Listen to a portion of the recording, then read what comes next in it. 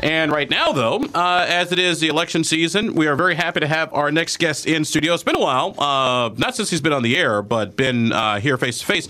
Indiana Governor Mitch Daniels. Governor, good morning. Abdul, the last time I was here, I brought you that alternative, intro music, remember? And you declined to use it as far as I know. Well, I have put that alternative music in a very special place for special occasions. Yeah, the old rock and roll song, You Talk Too Much. I thought it was perfect for you. You, my wife, and my mother. I don't know, you guys must be talking to each other on the phone or something. Governor, thank you very much for being with us. How's things going? Well, it depends which things you ask about. The national economy continues to struggle, which means that we have far too few Hoosiers working. We've the half-full way to say it is that we're number one in America in adding private sector jobs this year, 3.5 times the national rate. But the brute reality is the national rate is so low that not even we have come close to adding back what we want. But I will say that we've had a real flurry of new investments. I'll be down in Tell City announcing yet another one today. We've got some big ones coming for the central Indiana area. So what growth and investing is happening tends to be happening in Indiana more than elsewhere. When we look at the types of jobs that are being created, that's always the big question. For example, the one manufacturing job that maybe used to pay $60, is that being replaced by the two technical jobs and say make $45 apiece? Or as the new jobs come in, how do they compare to the old jobs? Well, the ones we have, the states involved with, in fact, the staff is held accountable for this, are paying on average more than the jobs of today, on average. But, there's no job we turn our nose up at. We need jobs for all kinds of people. We need jobs for people getting their first job who one day will earn a much higher rate of pay. But, no, it's very much on our minds that certainly the jobs that we actively recruit have to, over time, average up the income of Hoosiers. And when we do incentives, I know that's always a big debate, not only among state government, but also local governments. How much, do you incentivize the private sector to come to your town, your county? And is there a point of sort of diminishing returns where you're almost giving away the whole store? There can be, but not in Indiana. When our Economic Development Corporation board meets, so we got rid of the old bureaucracy they had, which was frankly worthless, and created an economic development corporation. The governor's the chair. There's some great businessmen and women on the board. Well, you just asked two great questions, because the very first slide that they have to show is how many dollars on average did the new jobs pay? Did they raise will they tend to raise the average income of Hoosiers? And the second slide shows incentive dollars per job, with the goal of driving it down. Nobody was keeping records when we got here, but when we pieced it back together, Indiana was offering $36,000 a job. Now it's $9,000, or less than $9,000. Routinely, we have been winning competitions where some other state, or maybe several states, are offering more front-end goodies. We know that to a business person, what really matters is, I always call it the sandbox, what's the all-in cost if I put these jobs in Indiana versus somewhere else? So what they really want to look at is taxes, workers' comp, is regulation crazy or reasonable? Is the litigation climate reasonable or insane? How about the roads? These factors, energy costs. And we beat other states badly in these areas, and therefore they can't offer enough front-end goodies usually to turn a company's head. Fox News Talk 1430 WXNT. Thank you for being with us. A very special guest in studio, Indiana Governor Mitch Daniels. Normally, when the governor and I chat, he's in the event and I'm shoving my annoying microphone in his face. So it's always good to have him in studio and shove a different kind of microphone in his face. Thank you for being with us, Governor. Happy to. Let's talk about the political climate here in Indiana. We got elections coming up, a lot of angst and anxiety that is out there. You've personally done ads for aiming higher for certain House candidates. Do you think your presence in these ads for a lot of these House races will make a difference? Hope so, but I never presume to suggest to a voter what basis they cast their ballot on. We're just trying to lay the cards face up, as we like to do, tell people what we think's at stake, which is keeping Indiana in the black, keeping us a better economic climate than other places, and some important reforms that we would like to bring forward positively that just can't happen if Speaker Bauer, he just doesn't agree with them, and they're DOA every time we bring them up. So Please note, not a word of negativity about anybody, and so we hope folks will at least be conscious of this when they do get to the polls.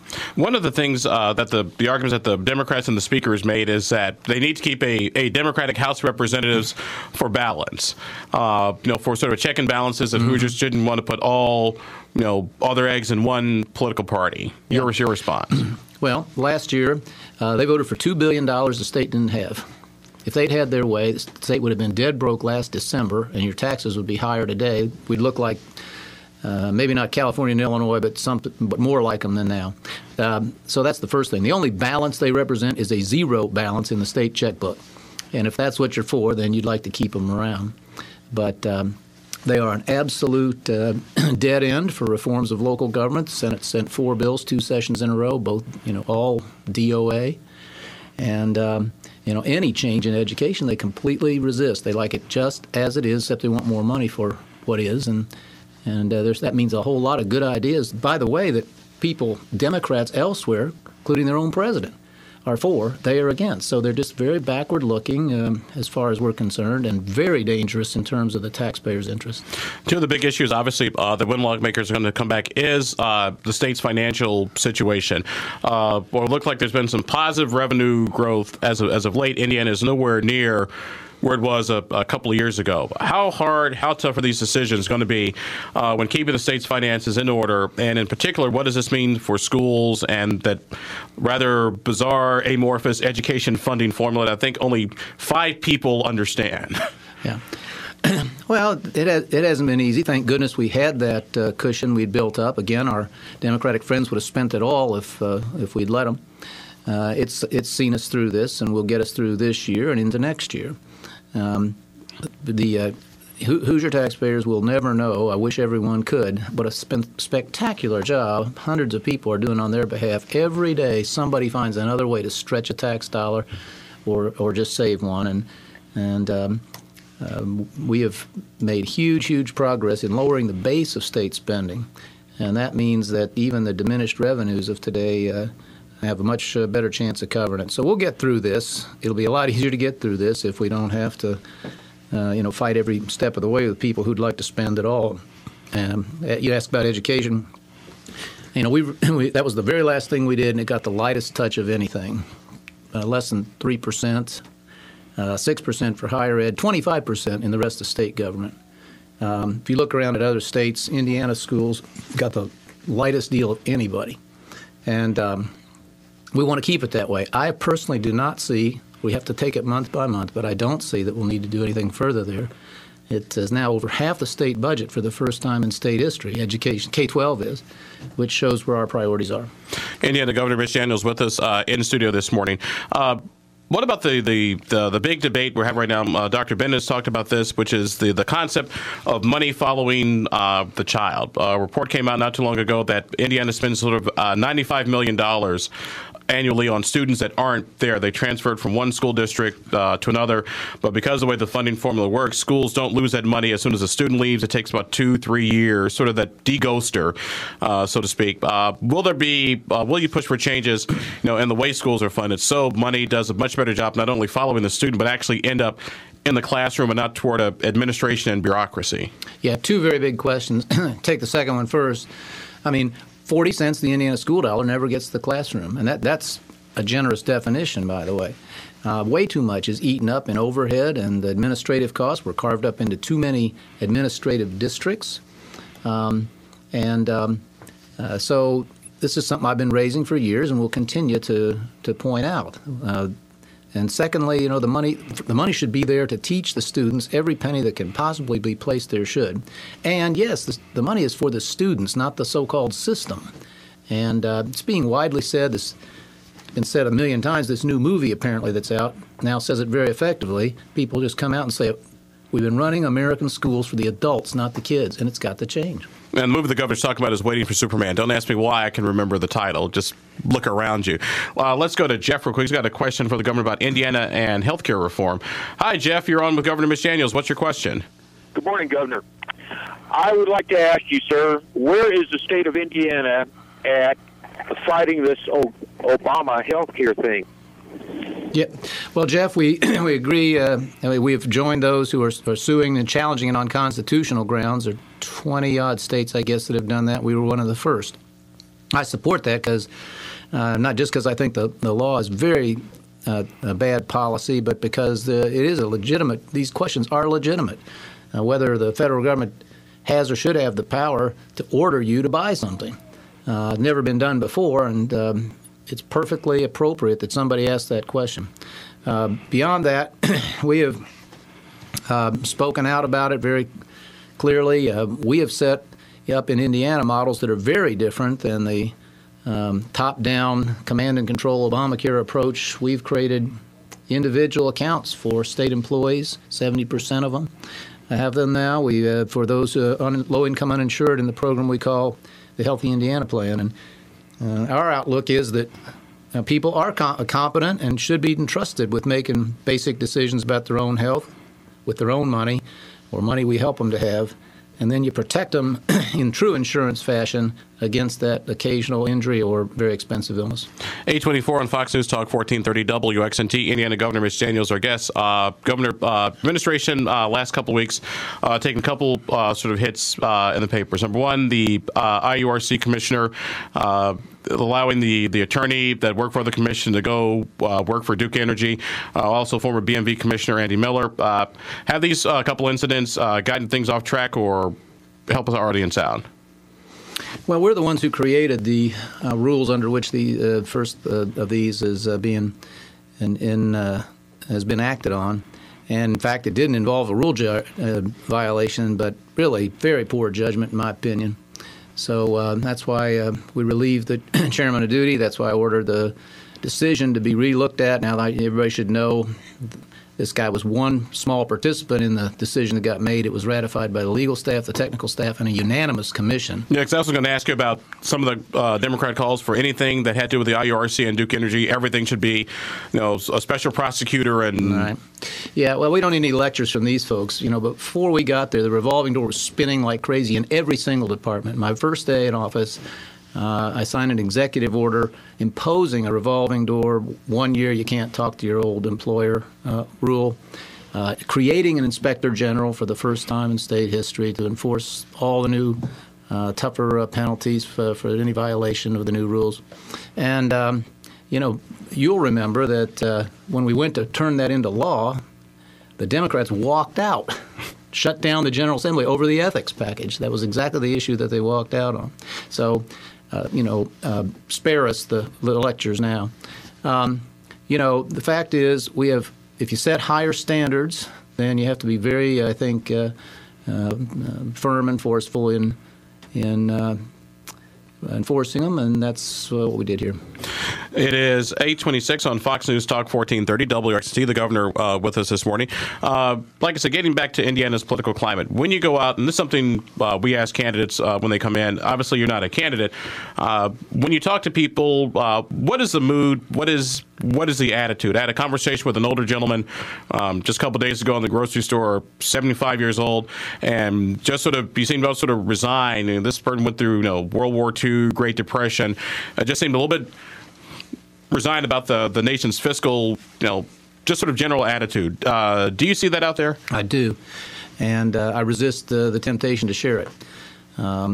We do face really, I think, unprecedented problems now, with the exception of the nuclear threat we lived under for a while with the Soviets. I'm not sure that our republic's been at greater risk than it is right now, and that is not that is the least partisan statement I can make. It doesn't matter how big a government you believe in, what you think about any of these other questions. If you just look at the arithmetic in front of us, it tells you that we can't go on like this. And, I've had 2 European visitors back-to-back in the last, 3 weeks make almost identical comments. They said, I hadn't been to America for a while, and it feels different. People don't have that upbeat, can-do spirit that I have always seen here, and I think they saw it accurately. We can't let that happen. Hope for a better future, the commitment to a society of upward mobility where the person who starts with nothing can go to the top. That's the essence of this country, and we're going to need to see some changes nationally so we don't lose it. Two more quick questions, Governor, before we let you go here this morning. First of all, thanks for stopping by this morning. You're always welcome anytime, on your way to work. The economic stimulus. There's a debate as to whether stimulus and TARP bailouts were these good or bad for the economy. Democrats say on the one hand, the Republicans, they yelled and rallied against the stimulus, but on the other hand, had they not taken it, Indiana would be in worse shape than it is now. How do you answer that criticism? Well, I don't know what they're trying to say. I mean, first of all, I didn't criticize the idea of a stimulus at the beginning. When I saw what they finally did, I thought they could have done a lot better. They could have put that money into private companies, private hands. They could have hired people to build roads, replenish defense supplies, things that would have gotten real jobs back at it. Instead, they poured it all into government. Sort of a trickle-down government theory that if you just keep all these government employees who are paid now in America a lot more than the private employee whose taxes pay their salary, that somehow this was good economics. It hasn't worked, and I guess that should have been foreseen. On the other end, Indiana taxpayers already subsidize people elsewhere because we've done a better job of taking care of business here. Some of these formulas, like the highway formula, take our tax dollars and build things elsewhere. So, turning down the check was a good idea? Just make that situation worse? No. If they hadn't sent them, by the way, we'd have gotten through. We'd have just had to do harder things than we already have. Well, I always jokingly tell people, you could say that the governor yelled at the stimulus and took the money. That'd be like major moves, I guess. When you people who voted against it, but we're still asking for the roads to be fixed. They're real happy to have those roads, aren't they? Yeah. I don't recall anybody not showing up for a check signing or... No, they like to be at the ribbon cuttings. Governor Mitch Daniels with them, that everybody wonders, there's always sort of this hemming and hawing and back and forth, and, is Mitch Daniels running for president? Is he flirting with the idea, or do they just send each other text messages every once in a while? Where are you in this whole possibility of a presidential run? Well, I'm not doing anything about this, except I agreed to think about it. It's nothing I ever thought about. I absolutely guarantee you that if this nation were in anything like reasonable shape, it would never enter my mind. As our previous conversation indicates, I think the situation in America is alarming and needs real attention by somebody. And if you don't think that, you got to go back and look at the mathematics of where we are. So... But I've told people and there have been a lot of them that have said, don't rule this out. Okay, I won't, but come back and see me in a few months. We got things we're working on right now every day. I'll be in Tell City and Evansville later today, and I was in 8 or 10 cities last Wednesday and Thursday. We got our hands full right here. This is the job I sought and the job I'm intent on doing as well as I can at. We've already talked about what I'm going to be doing the next few months. I hope we will be in a position to not just hold it together fiscally here, but to really move Indiana further forward, make us a leader in education, make us a leader in modernized local government, and that's where my attention will be. If this question is still of interest to somebody in a few months, they can ask it then. All right. Well, if you do become president, I want Area 51, all the cool alien stuff. So that's all I ask for. Indiana Governor Mitch Daniels has been with us this morning. Governor, thank you very much for being with us. I enjoyed it. Always happy to have you here.